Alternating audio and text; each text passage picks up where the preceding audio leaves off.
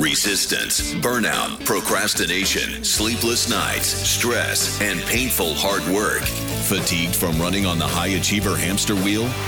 This is the Bold Leadership Revolution, where we develop high-performing leaders to live, thrive, and lead bold and smart, not hard. Here is your host, Tara Newman.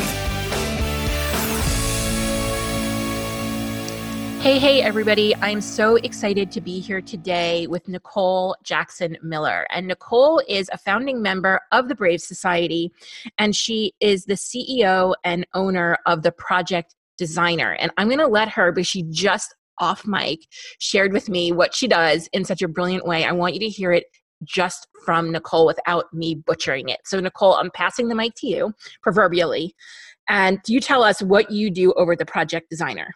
Thank you, Tara, for having me. So at the Project Designer, we help service-based business owners with their people. We help them hire, we help them manage, and we help them lead their teams. And we have a huge focus in helping business owners do more of what they love to be doing. A lot of business owners that come to us, they've gotten a lot of success with a particular craft and a particular way of doing business, and have sometimes lost themselves along the way. So we help them get clear on what it is that they really want to be offering and how they want to be showing up in the world. And then we help them build a support system around that. So needed. So needed. And the conversation that I actually want to have with you today that I was sharing that when I met Nicole and I started having more conversations with Nicole, she really helped me understand the project management skill set. And if I'd say like there's one insight that I have gained from Nicole that has really had a return on investment for me in my business is how I look at project management within my business and the project management skills that my team needs to have. And I think that this gets very overlooked both in brick and mortar type of businesses because everybody defaults either to assistants or individual level contributors, but they don't really think about how the flow of work is happening and the project, how you manage a project. And I think in the online space, we hear a lot about virtual assistants and OBMs. Thanks to the book Traction, we now hear a lot about, in both spaces, we hear a lot about integrators. So I want to ask you, Nicole, can you give us the bullet points on what is an assistant? What is an online business manager? What do you see as an integrator? And what is a project manager? Like, help us determine the difference between them all.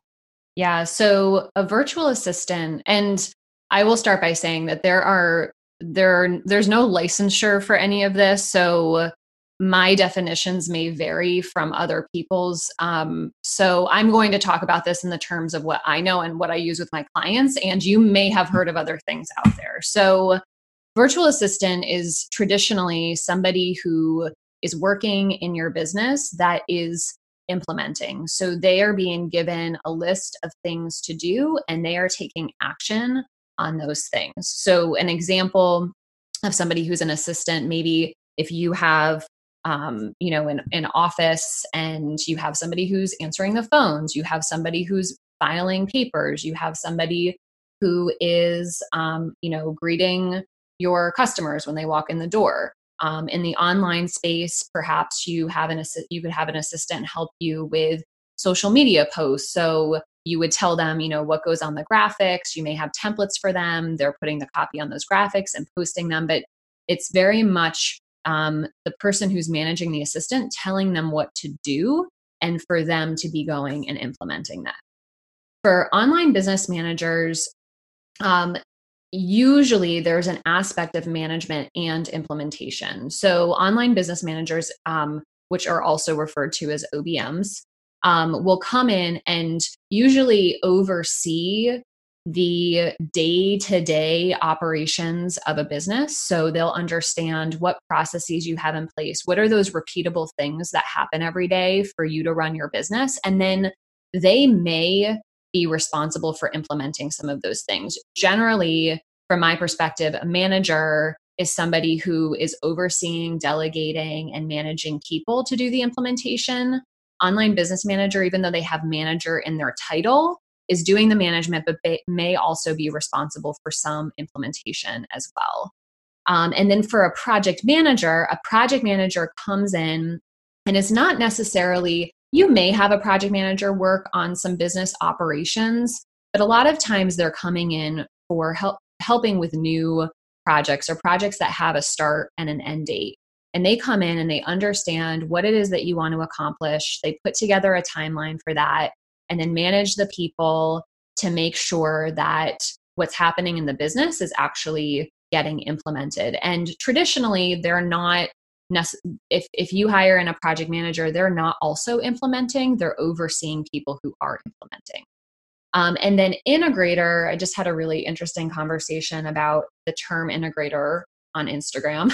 The integrator, from my perspective, is somebody, this was, I guess, originally developed by the gentleman who wrote Traction. What is his? Gino Wickman. Yeah. So in his book, there are the two roles that he describes are visionary and integrator, one of the two roles. So visionary is somebody who has all of these ideas and is brainstorming and is in like this creative function in the business. And typically this is the business owner. And then they work with an integrator who's the person responsible for making sure that the right things get actually executed. So the integrator, from my perspective, is somebody who is at a high level in the business and they're almost functioning as a chief operating officer or a director of operations, and they have a team to do the implementation. They are not implementing. And I think this is, with a lot of these terms, there's been a lot of misunderstanding in what these things actually are and who needs these different roles and when. So that's kind of, from my perspective, what each of those roles does. All right. Well, you brought up an interesting point when you started this off and you said there's no licensure. Do you think there should be? I don't think so. No. I prefer things usually to be less regulated, but I do think that there needs to be communication and managing people's expectations. So I think that the most important thing, titles aside, is that you understand what it is that you need and you're able to communicate that, and that the person that you're talking to, regardless of what their role is, understands what you need, communicates what they do, and you come to an agreement that they're able to help you with what you need. That is the most important thing. I don't necessarily believe that it should be regulated. Yeah, I was just curious because you specified it. So I was like, I'm like, okay. Yeah. But, and then the other thing, I mean, I see certification courses popping up all over the place to certify people as VAs or OBMs and things like that. That it seems to go beyond training, that now they're certified. Yeah. So it's interesting because I actually have a project manager training course. It is not a certification. I think that so depending on how the certification is run, I think it's important for people to be able to learn the skill set, implement it with a client, and be able to have a mentor to support them in doing that. And if the certification if that's what the certification is, and that's great. One of the reasons why I haven't done a certification for project managers is because my focus right now isn't on mentoring and setting all of that up for students to be on client projects and then be mentoring them. I think that there's a lot that goes into it. And I think that an effective certification does that. Yeah, I mean, it's interesting because I hear sometimes, someone will say to me, they'll say, oh, I want to start a business, but I don't really know what to do. So I Googled it and it says that I should be a VA. Yeah. Yes. I'm like, last time I checked, you don't really know how to use Gmail. Right. Calendar. Well, I think there's so much marketing out there that says you could make $1 gazillion, leave your job. And I think that could totally be true. And there's so many different ways to get there. And well, I've had a few friends reach out to me saying like, do you think I should be a project manager? And the first thing that I'll say is, what actually lights you up? What do you like doing? What do you like doing? What are your strengths out of everything that you've done, even if it hasn't been, in whatever space you're trying to get into? Like, what are the similarities? And then build something around that, not necessarily like what everyone else is saying that you should be doing. Yeah. I mean, the other thing that I hear from the online space is that virtual help has become too costly at this point. Mm. What are your thoughts on that? Let's chat. Yeah. So I don't think that that's true necessarily. I think it's just who you're working with, and it has to, it has to work for you. And there needs to be conversations around that. I mean, I think having virtual support, it opens us up to a lot of other options that aren't necessarily available to us if we were to look for an in-person person. Mm-hmm. And so I think, there are a lot of different options when it comes to like where somebody's living and what people want to be making inside of their business and what's important to them and like what their situation is. And so I definitely, I don't necessarily, I'd be interested in diving more into that, but I don't necessarily agree. I don't think that that's true. I think they're talking about like how some virtual support, wants, maybe like upwards of $40,000 or $50 an hour. And then people automatically calculate that by 2080. And they're like, this position isn't worth $100,000. And I'm like, but you're not paying them $100,000 because they're not working. Got it. I see what you're saying. 2080 and 2080 hours a year in your business, which would be like full-time employment, right? So like I used to do compensation. One of that used to be a hat that I used to wear in corporate, was that I was responsible for compensation, not workers' compensation. I always have to, because people are like, workers' comp? I'm like, no, like actual paying employees, determining their value, what they're worth, like the ranges, the job descriptions, benchmarking. Yeah. It's very statistical in corporate. Mm-hmm. I kind of would say, like, I would draw the line at regression analysis. I'd be like, listen, if we have to get into regression analysis, I think we've taken this too far. Yeah. Some big companies they'll like start in with even looking at a regression analysis. And, so I think, they're saying that, they're equating $50 an hour mm-hmm. to a full-time work week. But that's the benefit of virtual help, mm-hmm. is that you don't have to hire them, or a contractor. You don't have to hire them for full time. You're mm-hmm. sharing their shared service between you and other businesses. Yeah, absolutely. I don't think that it's necessarily a fair comparison to compare somebody's like employed hourly rate to a contractor's hourly rate. And when I look at, bringing in support in my business, what I'm looking at is, what is this person working on? What is the investment in this? What is the return that I'm expecting? And when am I expecting it? And do I believe that this person can get me to this? And do I believe that I'm available to be able to, usually it's like a joint effort to get to a goal that I hire out for.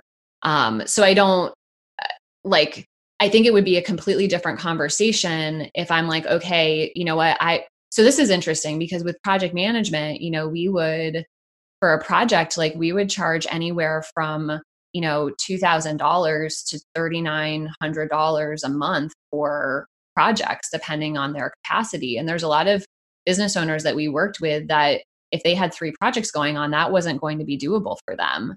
But we also weren't employees. Like, I had plenty of conversations with clients where I'm like, I think you need somebody full time. And I think it's actually going to be better for you and a better investment based on where your business is and your revenue and the projects that you have going on.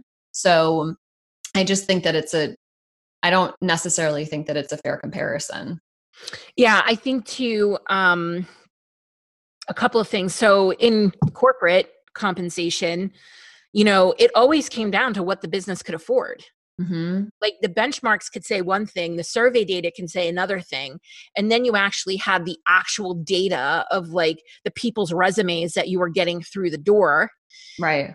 And then it was, well, what can we afford? Yep. And then as an organization, we had to make a choice whether or not we were going to,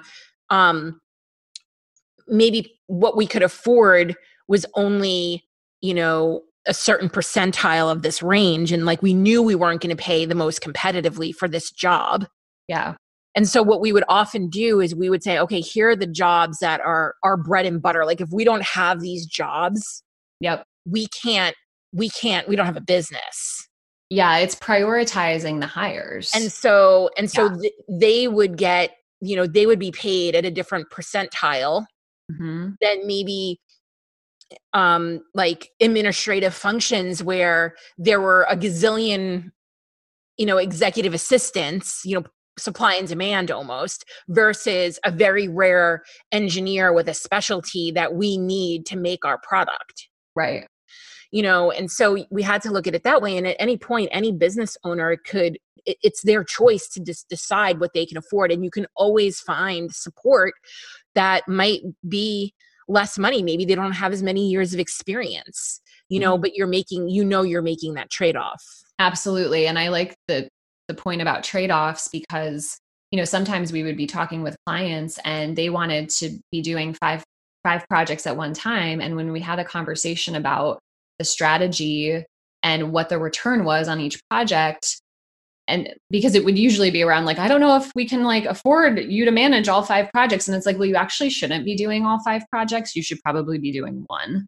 And so I think that there's a trade-off there. And also, of course, like there's always other people that are available that, just because one person may not be a great fit financially, there are plenty of other people that could be. And then again, that's also, I think, a benefit of hiring virtually is that you have even more options.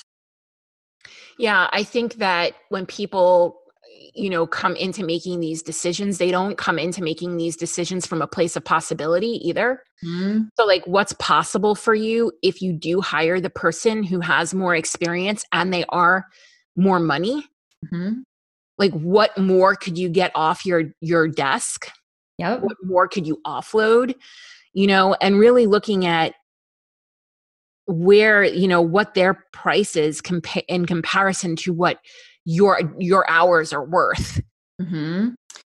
Yeah. And so with my clients, because I help a lot with hiring and hiring strategy, we take a look at this, but also we put a timeline to it too. So it's like, okay, do you like in 3 months, like let's bring on this person and decide like how long will we give this opportunity, this person to like experience a result that will make that the investment is worth it. And so we'll take a look at like, okay, is that 3 months? Is that 6 months? What does that look like financially? And then it gives people a nice checkpoint to be able to review and reflect and think about, okay, like now that I've done this for 3 months, I can actually see like, this is what's off my lap. This is what I'm able to focus on. And I'm so glad or not. And then you can make another choice. I think sometimes when people are hiring, they think, oh, I'm going to bring on this role and it's like a forever thing. And then they get freaked out about it. Yeah. And it doesn't have to be that way. Yeah. Start small. Yeah. Start small and like put a container on it. Experiment, this is like experiment with it. See how it goes. Like put some, like, what are your results? What are your goals? Put it on a piece of paper and see if in 3 months, like you're there. Yeah. Also, I think a lot of people don't understand how you will get a return on your investment when you invest in team. And that was something that took a little bit even for me to figure out in my own business through trial and error, but I wasn't going to figure it out by taking no action. Yep. Right. Like you have to get clear on what makes you money and how that relates to making money. I think too, like for me, when I give advice, I always say, don't pass the trash. Like if you're not, if this is a task that doesn't add value, don't give it to somebody. Don't pay someone to not add value. Yeah. Right. like, don't do the task, delete Mhm. before you delegate. Yes. Yeah. And that, I mean, absolutely. And that's, the first step that I do with clients is talk about, like, when we put together a hiring strategy, it's like, so what are you doing? Like, what are you offering? Who is your ideal client? Like, what is it that you could do? Like, what is it that's actually within your zone of genius? What is not? And really take a look at those things, because, a team is not going to fix a broken business. It's not going to fix something that's already not working. And it's the same thing with the task that you just described. It's not going to, it I think that that's where, like, again, the expectations are out of whack a little bit, which is why I also like for people to write down what is it that they feel like they need support with. And I think that when writing this out, and it can go into a job post, but I think first it's for the business owner, whoever the hiring manager is, to say, like, what is it that we actually need, and why? And why is this important? And what is this contributing to? And this is in small businesses, but big businesses too. Like, I worked at larger companies, and there'd be a ton of stuff that we were doing that was completely inefficient. And then we would bring More in bigger companies because you have more room to hide it.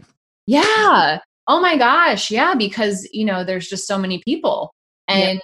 And then, and you get stuck in your way of doing things. And it's like, well, it's always going to be this way. And this is just how we do it. And it's harder to make change. I mean, for some companies. And so, but like, really be thoughtful when you're bringing someone else in, and get clear on what is it that you want to do and why. And that's where you'll start to get a little bit more clear on the return.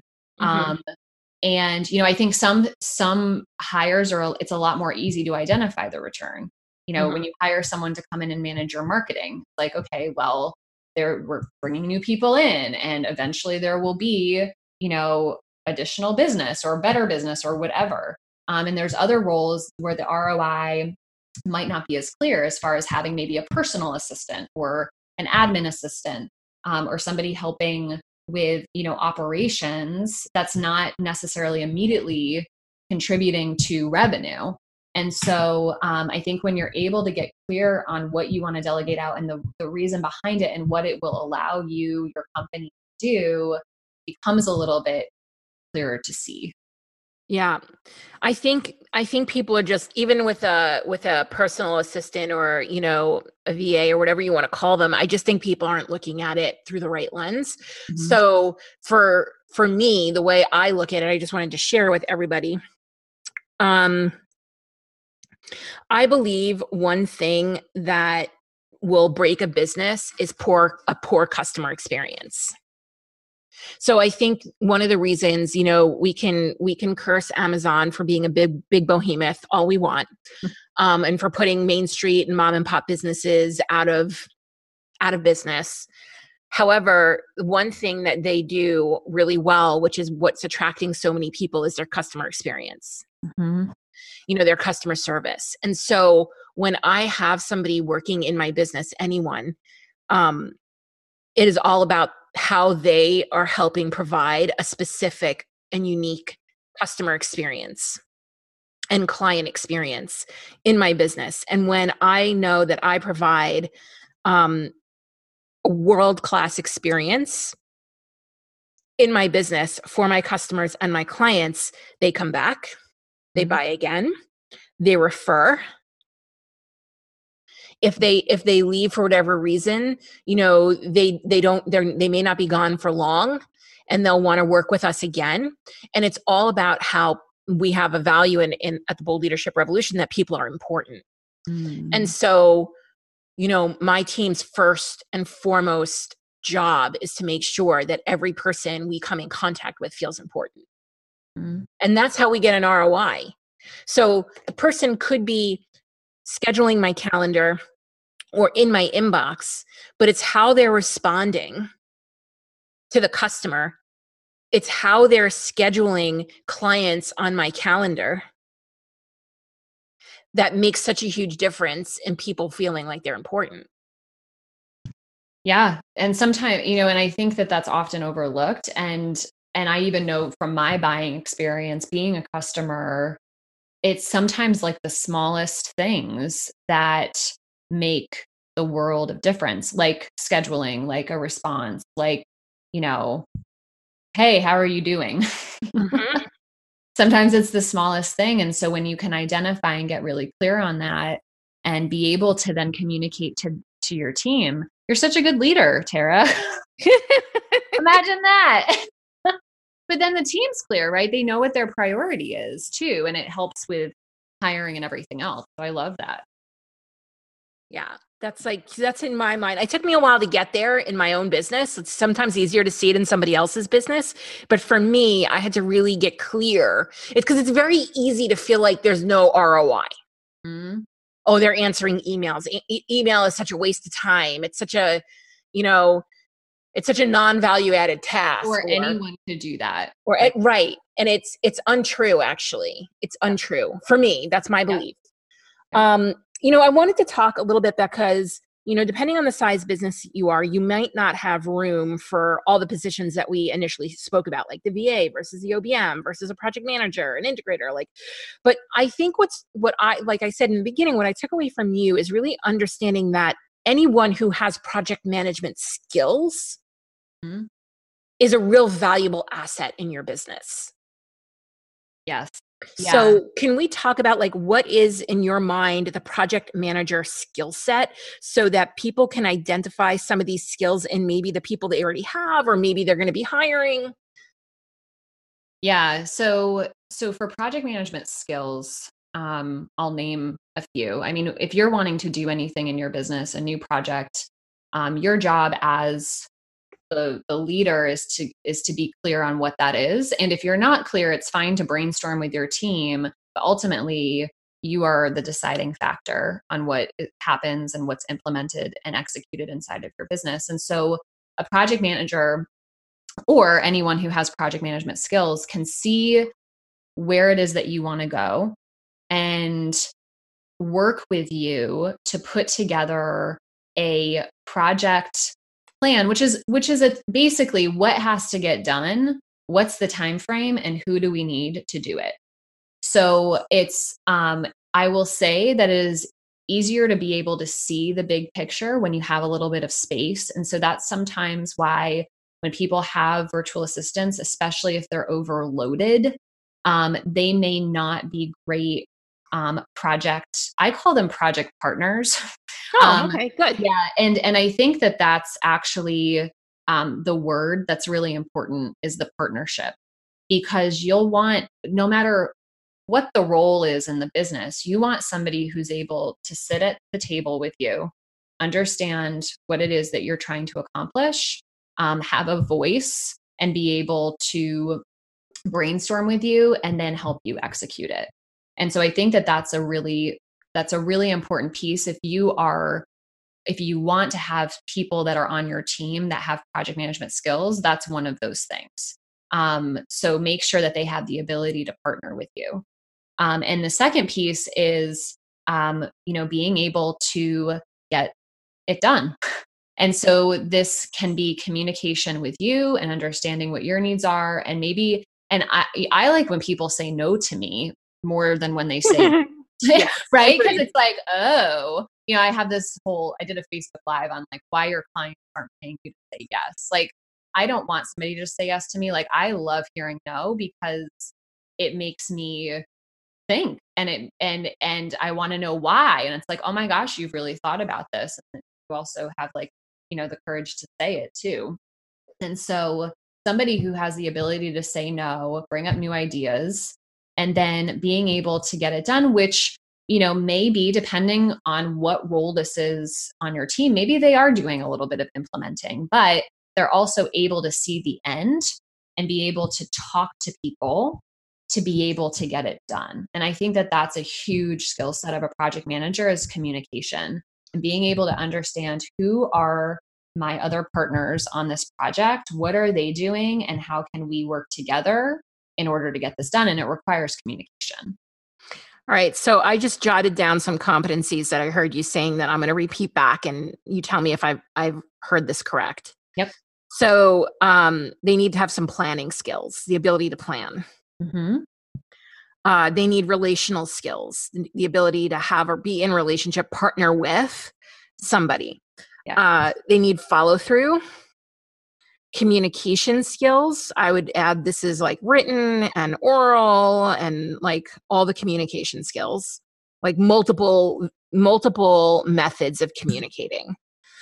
I heard critical thinking. I heard confidence in there as well. I know that I have certainly had my experience with working with people who have shaky confidence, and that's always been an issue for me. And then I'm going to add one. I'm going to add that you didn't exactly say this, but I'm going to add it. Dealing with ambiguity. So that ability to be resourceful and be able to take action even though you don't have all the answers. Yeah. And I will say that part of that is the person and part of that is the leader. Giving their team permission to do their work and to make decisions. Yep. That's a whole other podcast, lady. Right. I've seen a lot of people on teams who are scared to do anything because they're constantly questioned or micromanaged. And so I think part of it is, something that's environmental, and then absolutely, then they need to be able to come to the table and say, like, listen, I've considered, these 5 things, and this is how we need to move forward. Yeah. All right. So last kind of question for you before we wrap up, and maybe it's the second to last. So if someone was looking to hire, let's just say they're looking to hire someone with project management skills, what would be like the one question you would ask to know if they had some of these competencies? What's your favorite question to ask on an interview? My favorite question to ask, and this could be this could be either in an interview or an application, is like, describe a situation that has come up for you in the past where you feel like project management has failed, or that something was not done correctly, or wouldn't it have been great to have a project manager on the team when we did this. Like, actually describe the situation and ask them how they would handle that situation. Because I think there's usually a lot of question when you're going into hiring, like, oh, well, I don't know if this person can handle this, and can they handle that, and can they handle this? Like, what I like to give somebody an example of a project that it's really helpful if there were some problems that happened with the project that made it complicated, and ask that person how they would handle that and what order, so that you can actually see, like, okay, do they talk about planning? Do they talk about people skills? Do they talk about communication? Do they have critical thinking? Because you're really there with them as they're thinking through it. Yeah, I love those. And I love I just want to say what you did so so everybody understands who's listening to this podcast. Describe a situation. Tell me about a time when, right? These are open-ended questions that you can ask somebody, because when you are interviewing, it is your job to listen more than you're talking. So one of the big mistakes that I used to see, specifically when I was doing this in corporate, was that the manager would show up and they would go on and on and on about the position and what they're looking for and what the skills are. And then when they're like, now tell us about you. And basically they just get parroted back everything they just said. So of course they have the perfect candidate in front of them, right? So you kind of want to do some listening. You want to ask some open-ended questions. You want to get a really good feel for the person, not just their knowledge, but like their energy and their beliefs and things like that. And of course, it's important for them to know more about your company and you and those things. But I would let them talk first. That's fine. Yeah, absolutely. And when they describe back to you, I always like to listen for how they think through it themselves, and then what conversations they have with people. And I also like to know how they communicate back to the business owner or back to their manager, depending on the business that you're in and the team structure. Because if I'm hiring someone into my business, I want to know if there's a problem, how they're going to handle it with my team. But I also want to know how they're going to talk to me about it. Like, when are you going to reach out?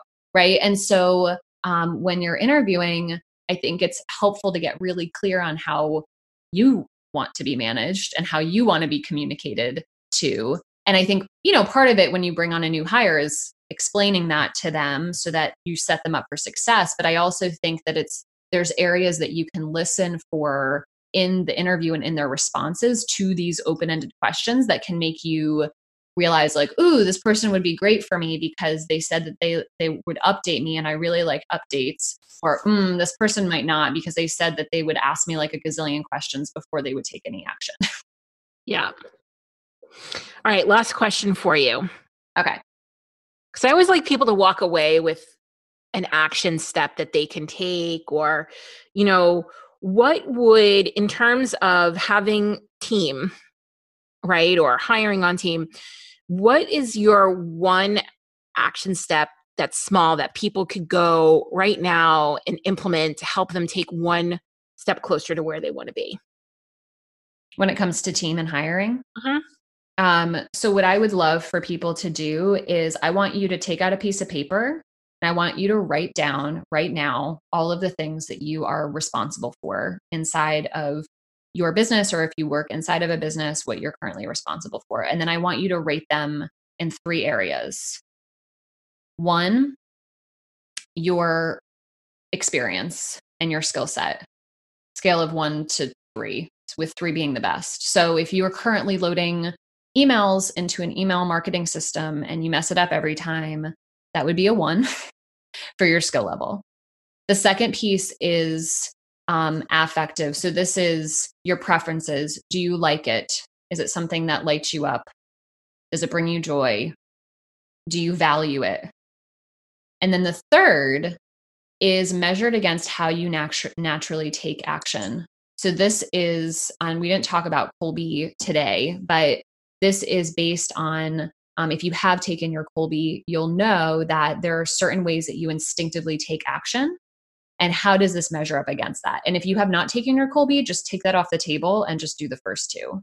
Mm-hmm. To measure all of these things between 1 and 3 and figure out what are the things that you aren't really skilled at, what you don't really like. And again, if you've taken your Kolbe, what doesn't naturally match your, they call it conative part of the mind, which is the way you instinctively take action. And I would highly recommend that be the next thing that you delegate out, either to your current team, if you have one, or to somebody that you can bring on your team. Awesome. Thanks so much for coming by, Nicole. Thank you so much for having me. This was a blast.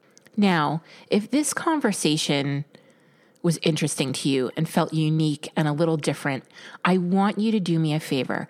I want you to take me up on my invitation to join the Brave Society. So if you're a female small business owner, this is likely your community if you're resonating with this podcast and the things we're talking about over here, because they are very much the essence of how we talk about things in the Brave Society. The Brave Society was founded on 3 basic principles. 1, community. How can we come together and become a marketplace of business owners where we can do business together, where we can open doors for each other, where we can collaborate with like-minded, credible business owners? 2, nobody should ever shortchange their leadership development. I see too many times women spread thin, making investments in their businesses as they grow and shortchanging their leadership development. And I'm here to solve that problem. You can make the investments that you need to make in, say, your marketing or your branding or your website, and develop yourself as a leader. And the third thing that we come together for is to really stand at the pinnacle of our leadership, which John Maxwell talks a lot about in his work. And he says that we're at the pinnacle of our leadership when we are a leader who develops leaders who develops leaders. And what I ask the women of the Brave Society to do is to take what they learn in the Brave Society and bring it into the world, into their communities, into their families, to their clients and their customers, and to really continue to develop more leaders on this planet. If this sounds interesting to you, I want you to go over to the show notes and click on the link, or you can come find me on Instagram. I'm at the Tara Newman, and ask me any questions you need to about joining the Brave Society. If you've found this podcast valuable, help us develop more bold leaders in the world by sharing this episode with your friends, colleagues, and other bold leaders.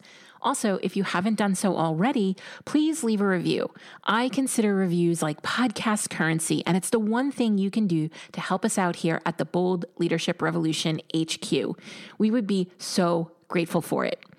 Special thanks goes to Stacey Harris from Uncommonly More, who is the producer and editor of this podcast. Go check them out for all your digital marketing and content creation needs. Be sure to tune into the next episode to help you embrace your ambition and leave the grind behind. Thank you for tuning in to the Bold Leadership Revolution podcast. This episode has ended, but our work continues online. Head over to theboldleadershiprevolution.com, where you'll find links to any resources mentioned in today's episode, along with other valuable tips and information that will help you lead bold. That's theboldleadershiprevolution.com.